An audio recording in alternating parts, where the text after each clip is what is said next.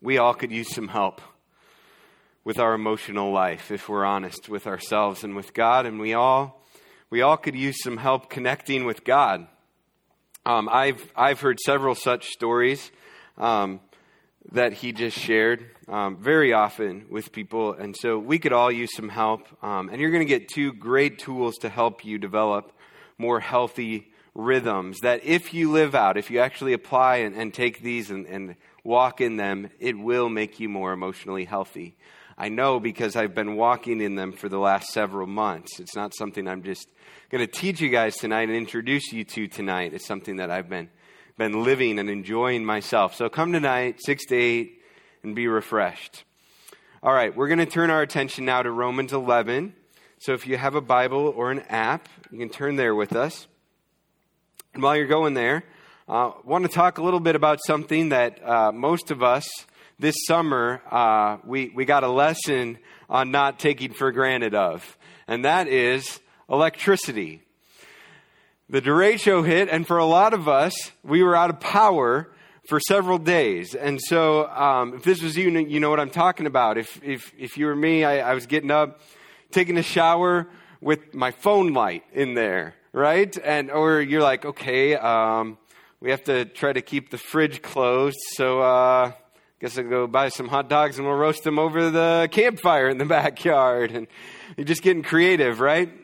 Something that's there all the time, yet we take for granted.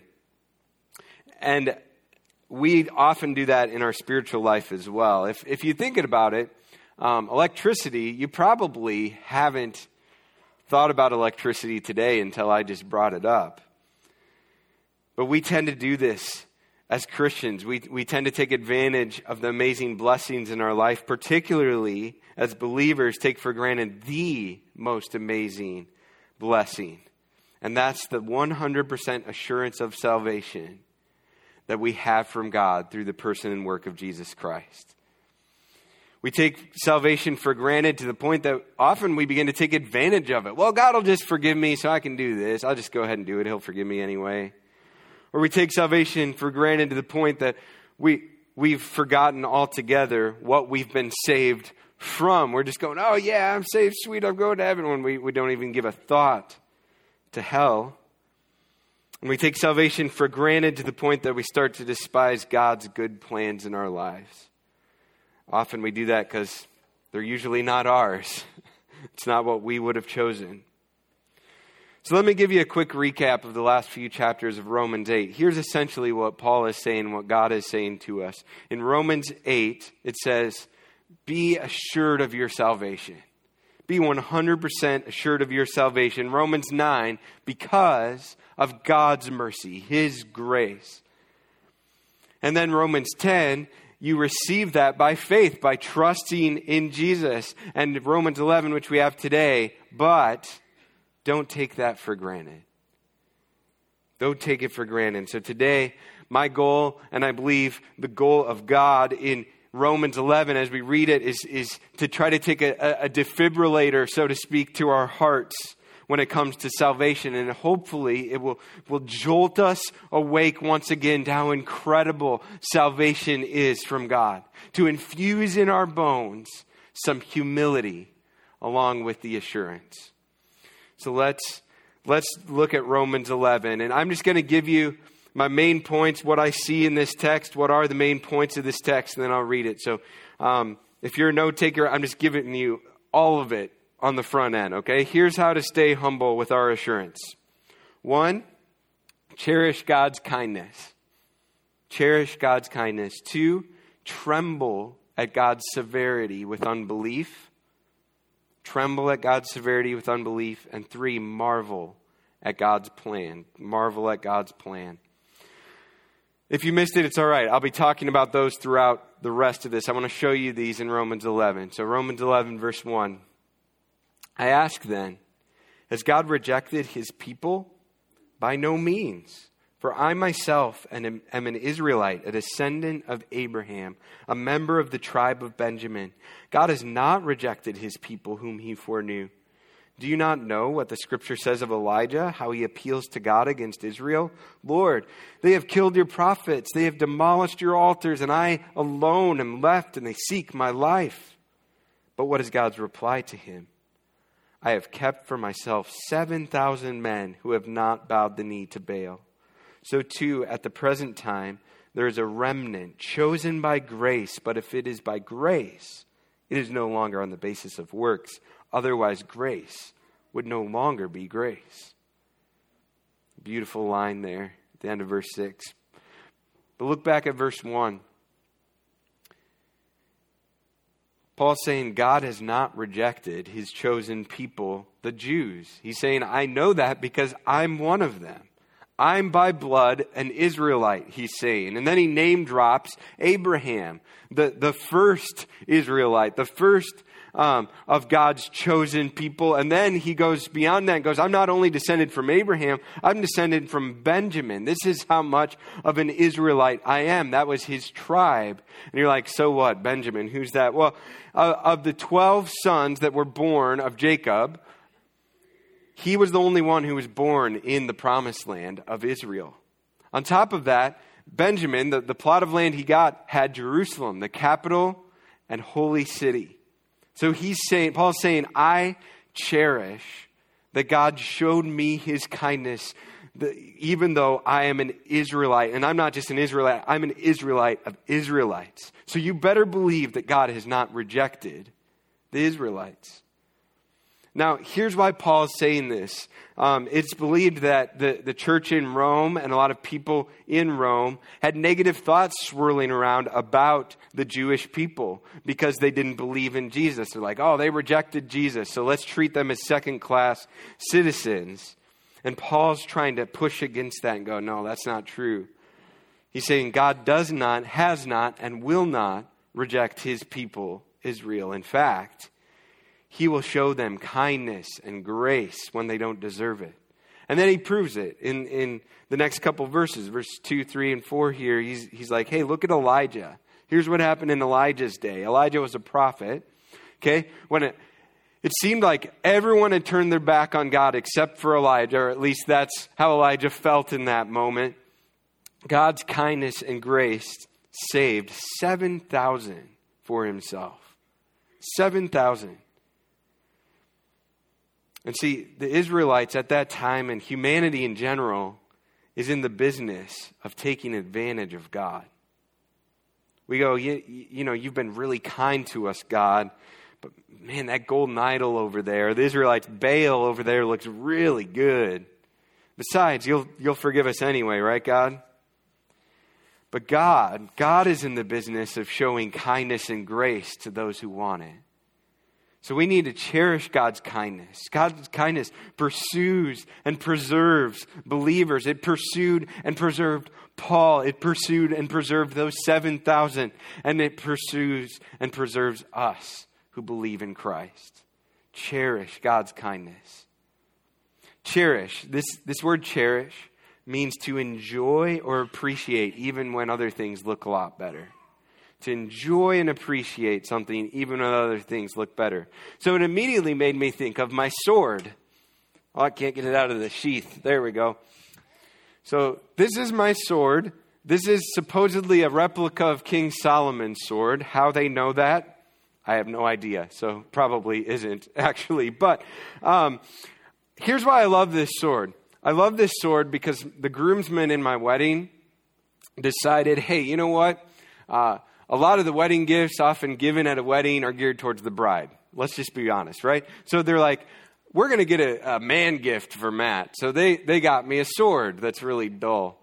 So I hung it up in my office in case someone comes in and attacks me. That way I have a dull sword. No, I hung it up in my office because Heather won't let me hang it at home for some reason. But this is a really special gift to me. Not because the sword really is much of anything. It's because the people who got it for me really know me and love me, right? It's also really special because I received it on one of the most special days of my life, the day that I got married. So let's say that I actually found King Solomon's actual sword that he wielded in battle or something, like at a pawn shop or digging around in my backyard or something crazy like that. Let's just say that I found King Solomon's actual sword. Here's the thing. I wouldn't cherish it that much. It'd be cool to have, I maybe get some good money out of it, I don't know. But here's why. Because people that knew and loved me didn't give it to me on one of the most special days of my life. Here's what I'm getting at. God has given us his kindness and grace the moment that we believe. And even when shiny imitations, just like if I found King Solomon's real sword, even shiny imitations of his kindness try to tempt us away, right? They say, hey, just do it. He'll forgive you anyway. But we need to cherish his kindness over that tempting, cheap imitation because he knows and loves us in spite of us. He knows us and loves us, and he gave us salvation. His kindness will never fail, never give up, and never run out on us. Cherish the fact that, yes, he will forgive you even if you give in to temptation. I mean, who does that? Who forgives someone when they turn their back on them? So hard to do that. He is the only one and the only thing worth cherishing. Cherish, enjoy, and appreciate God's kindness, especially when something else looks better. Because as we often sing, there really is nothing better than you. There's nothing better than him. All right, put my sword back before it gets too crazy. Okay, let's keep reading in Romans 11, verse 7. What then? Israel failed to obtain what it was seeking. The elect obtained it, but the rest were hardened. As it is written, God gave them a spirit of stupor, eyes that would not see and ears that would not hear, down to this very day. And David says, let their table become a snare and a trap, a stumbling block and a retribution for them. Let their eyes be darkened so they cannot see, and bend their backs forever. Tremble at God's severity with unbelief. This is a similar situation, verses 7 through 10, as Romans chapter 9, when God hardened Pharaoh's heart. But remember, as we talked about in Romans 9, Pharaoh hardened his own heart first. Then God just gave him over, like it says in Romans 1. Here in verse 7, it says that Israel failed. Israel failed. They failed in this way. They were the eyewitnesses of the Messiah. The Jewish people were eyewitnesses of Jesus walking and living on this earth, yet they rejected him and hardened their hearts to Jesus. So it says here that God gave them over. He dealt with them severely. But he did it because of their unbelief. Don't blame this on God. Theologian Leon Morris says it like this. Those who failed God did not do so because they had been hardened, but they were hardened because they had failed God. See, it was just like Pharaoh. He hardened his heart. So God's like, all right, fine. I don't want to do this, but here, this is where you're heading. So this is what's going to happen. So what should our response to this be? We need to tremble at God's severity with unbelief. See, this is what choosing to not follow Jesus, to not believe in Jesus, leads to. We should be shook up. We should be disturbed at what not believing in Jesus leads to. It makes me think of a football game I watched years ago. And I was going to show the clip, then I thought better because I didn't want anyone puking on me here this morning. So I'll describe it, and if you're kind of queasy, maybe don't watch me as I describe it. But the guy's running. His name was Willis McGahee. He was a running back for the Miami Hurricanes. National championship game. Going up against the Ohio State University. Don't know why I said that. I don't like Ohio State. Why would I give in to that? Anyway, he's running. Willis McGahee's running. And you just see this guy run in to try to tackle him. And he leads with his helmet on his knee. And you literally see his knee go back here. And I remember as I watched that in real time, shouting out loud, no! And I wanted to puke. I maybe did a little bit in my mouth. And when I watch it again, it's terrible. It's one of those things you just tremble at. And here's why I say this. This is what should happen when we hear about these Israelites who don't believe, or anyone who doesn't believe, and what happens because of them. We should be shook up and disturbed a bit by it. Look what happens to the Israelites when they don't believe. They face God's punishment for their sin, verses 8 through 10. Look at what would have happened if you did not believe. You would have dealt with God's just wrath and punishment. Think about a conscious, eternal existence without anything or anyone good or pleasurable, with continual conscious pain and torture, and worst of all, without God, the only one who can satisfy your heart. It's good for us as believers to tremble at and contemplate God's severity with unbelief, not so that we become afraid, because we're free of this punishment. Romans 8:1, there's no condemnation. Not so we go, oh man, I hope I don't go there. No, so that we cherish God's gift of kindness in Christ that we don't deserve. It humbles us. It shrinks our view of ourselves down to size a bit and inflates our view of God closer to reality of who He actually is. Tremble at God's severity with unbelief. Romans 11:11. We'll keep reading. So I ask, did they stumble, the Jews, did they stumble in order that they might fall? By no means. Rather, through their trespass, salvation has come to the Gentiles, so as to make Israel jealous. Now, if their trespass means riches for the world, and if their failure means riches for the Gentiles, how much more will their full inclusion mean? Now I am speaking to you Gentiles, inasmuch then as I am an apostle to the Gentiles, I magnify my ministry in order somehow to make my fellow Jews jealous and thus save some of them. For if their rejection means the reconciliation of the world, what will their acceptance mean but life from the dead? If the dough offered as first fruits is holy, so is the whole lump, and if the root is holy, so are the branches. We need to marvel at God's plan. Marvel at God's plan. Here's why God's plan is worth marveling at in this section, 11 to 16. Here's what he's saying here. God wastes nothing. God wastes nothing. The Jews not believing in Jesus literally led to his crucifixion and resurrection. And his crucifixion and resurrection led to salvation for everyone who calls on the name of the Lord, as we saw in Romans 10. God used even the unbelief of his chosen people for his plan. He wastes nothing. But God didn't just give up on the Jews. No, he turns around and uses the salvation for everyone to make them jealous so that they would desire him. God used the unbelief of Jews to bring salvation for the Gentiles in order to woo those unbelieving Jews to believe in him.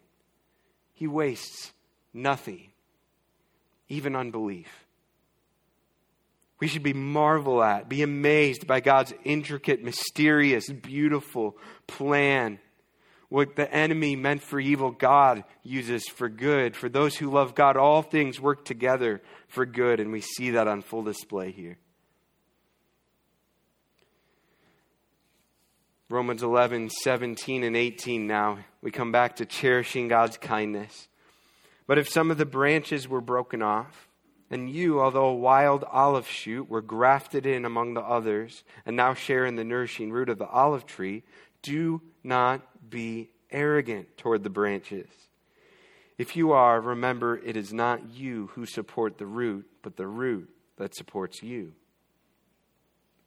See, Gentiles, non-Jews, don't get all arrogant and full of yourself. That's what he's saying here. Don't get all, this is us. This is us, unless you're of Jewish heritage. This is us. Don't get all arrogant and full of yourself because you have salvation, while a lot of Israelites, Jews, do not. We need to cherish and enjoy and appreciate God's kindness to everyone. You are no better than anyone else. It was God's grace.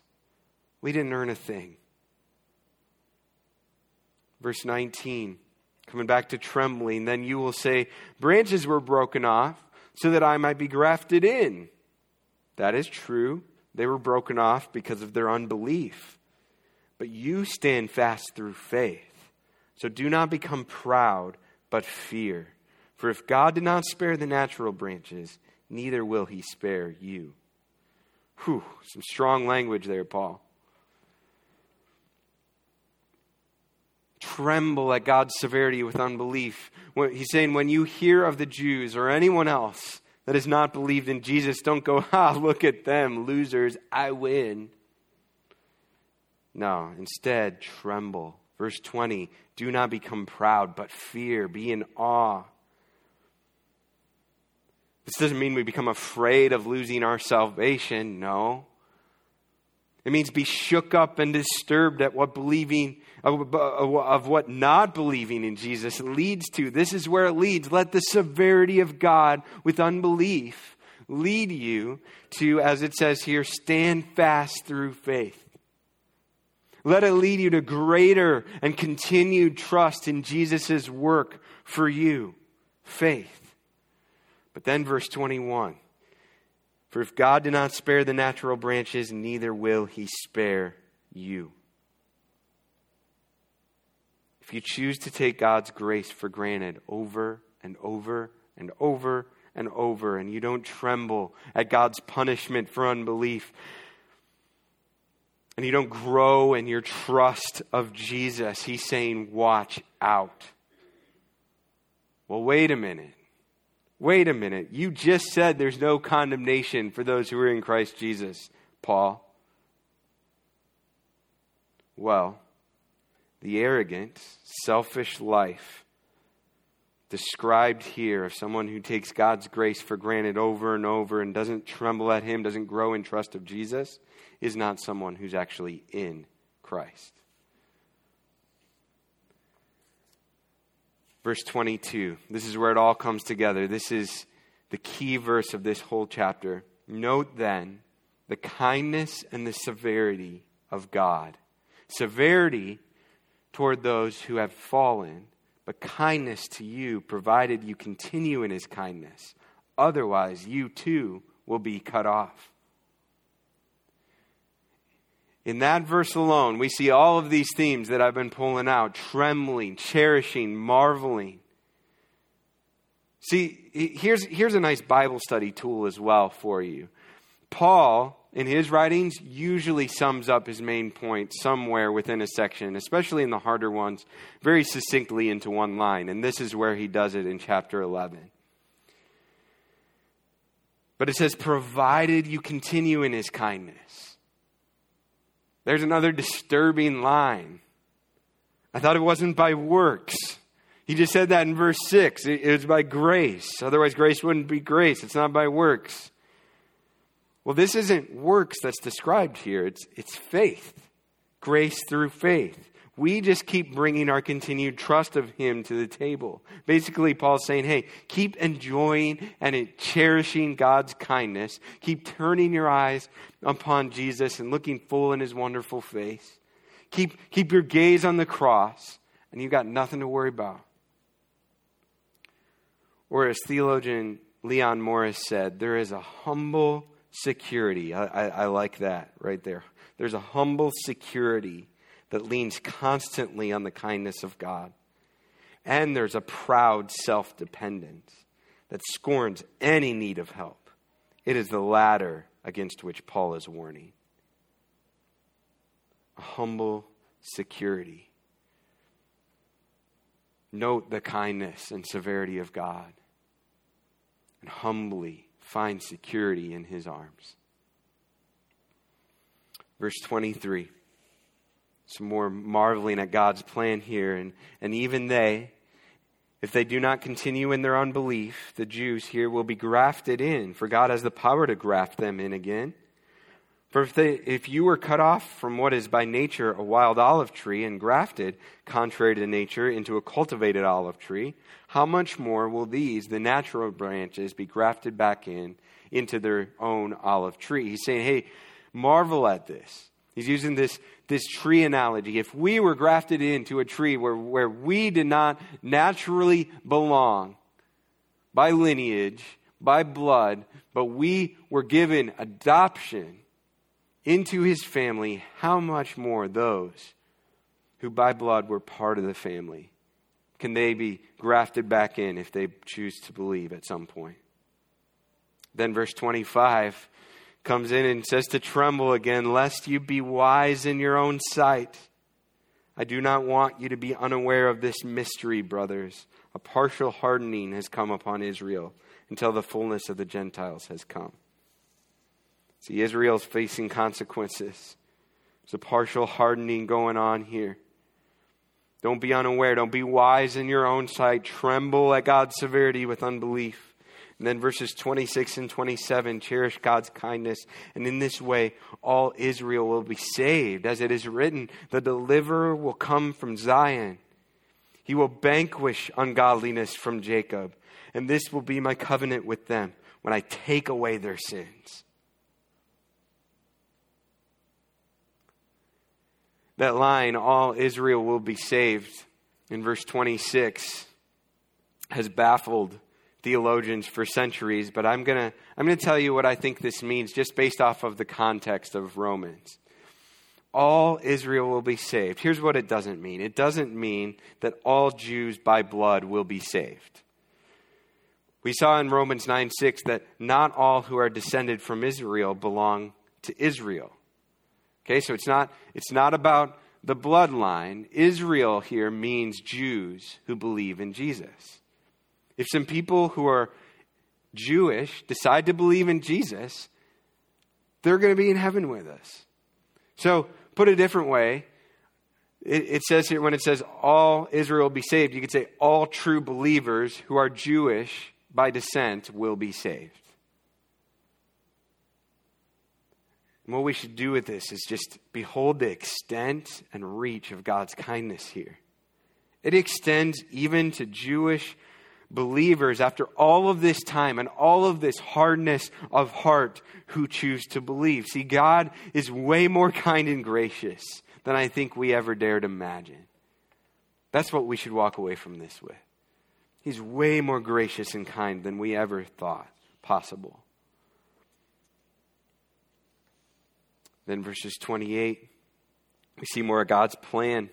As regards the gospel, they are enemies for your sake, but as regards election, they are beloved for the sake of their forefathers. For the gifts and the calling of God are irrevocable.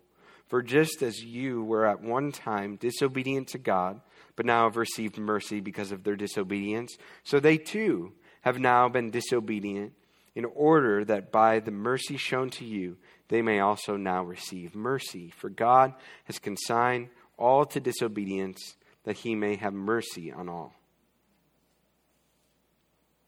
Marvel at God's plan. Verses 28 to 32 really is a great reiteration of verses 11 to 16, and really a good recap of this whole chapter so far.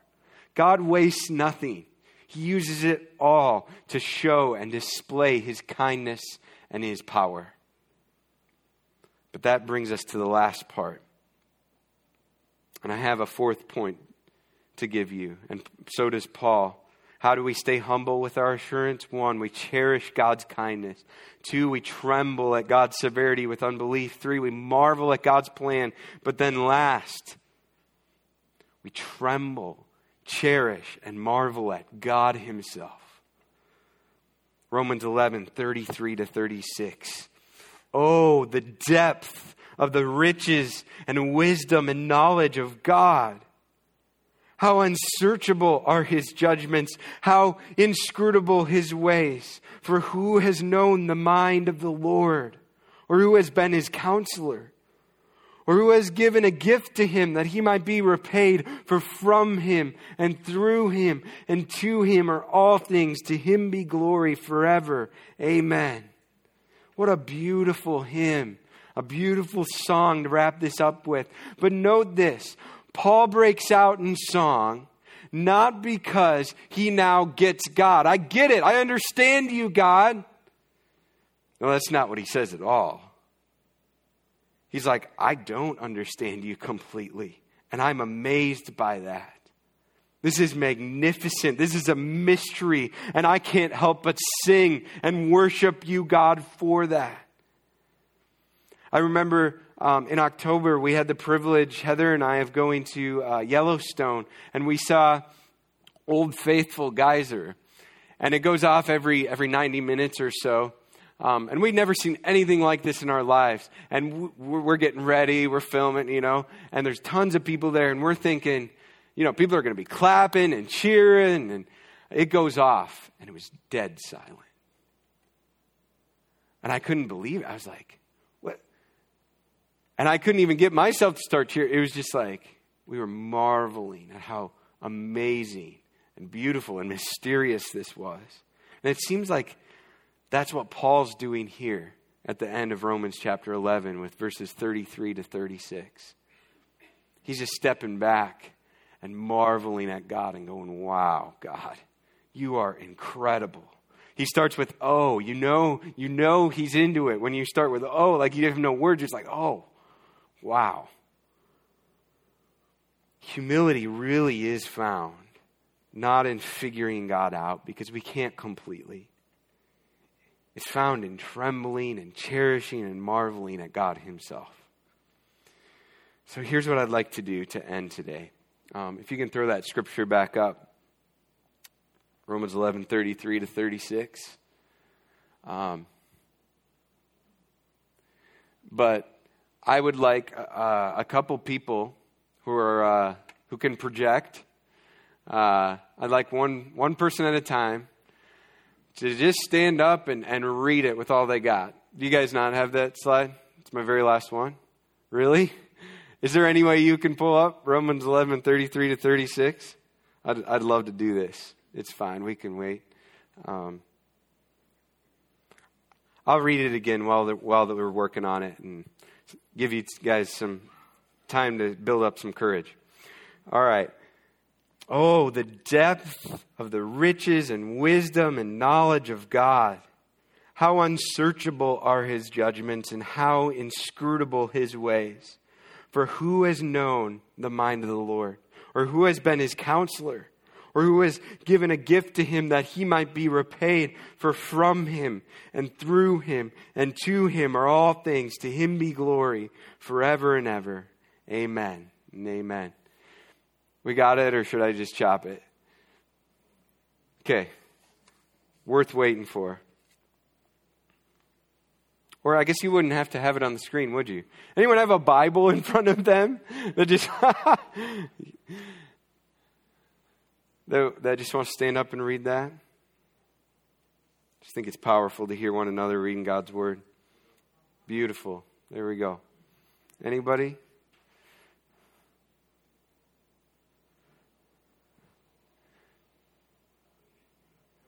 Great.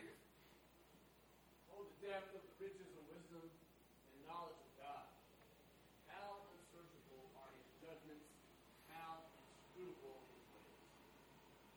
For who has known the mind of the Lord, or who has been his counselor? Or who has given a gift to him that he might be repaid? For from him and through him and to him are all things. To him be glory forever. Amen. All right, one more person. Let's do it.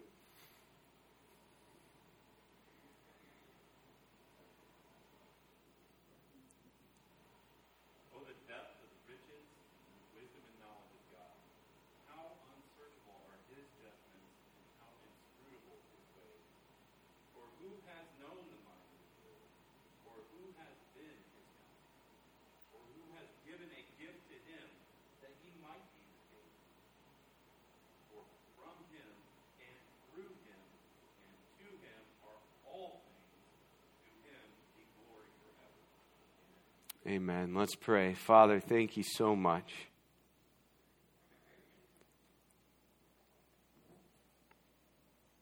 Can't say it better than Paul just said it here. We don't understand you, God. And sometimes that's maddening. But what it should do is just give us awe and wonder.